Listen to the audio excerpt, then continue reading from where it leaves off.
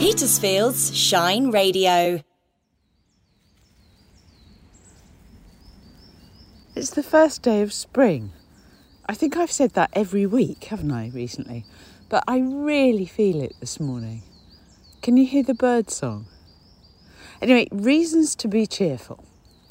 Part 1, Rain is just having such a wonderful time on walks. I'd completely forgotten how when we had the other dog that may on occasion have sort of gone slightly AWOL, it caused Rain to stay very close to me because I don't know if I sort of told her off at the start or what I might have done, but certainly she feels that she can't just go off or couldn't.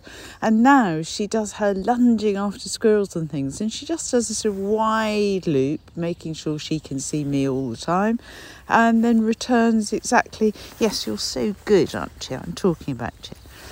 To return to the way in which I'm walking. So that's wonderful. She's cheekier at home again, and she's playing with toys. I had got quite a few toys that I'd had to hide because of evisceration, and now they're all back in her toy box. So instead of this slightly depressing toy box of, rather manky looking and torn toys, she's back and playing with the squeakers, which are of course still in there, and so on. So that's really good. She does look a bit sad at night, but that's good. And this afternoon, I'm working, I can't remember if I've said, but I'm working a couple of days a week in Bedale's wonderful Hogwarts library. I don't like saying that because it's a grade 1 listed arts and crafts library, in fact, which totally precedes Hogwarts, but there you are, you get the picture. Anyway, I'm in there and the cry has gone up that it's very much a dog school and that Rain should perhaps come with me. So that's lovely. I couldn't have taken both dogs there, but I did try her last week or the week before. It was during half term to be safe, and she was absolutely fine.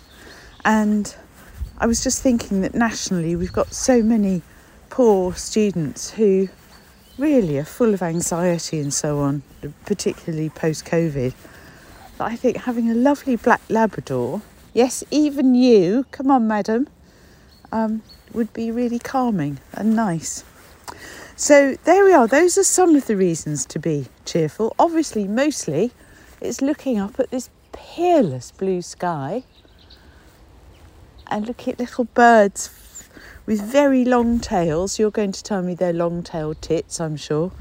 Are there. And I haven't passed many people, 1 or 2, but there's some more coming now. And I bet we say, oh, isn't it lovely? Actually, if they don't, I will. But just to prove it.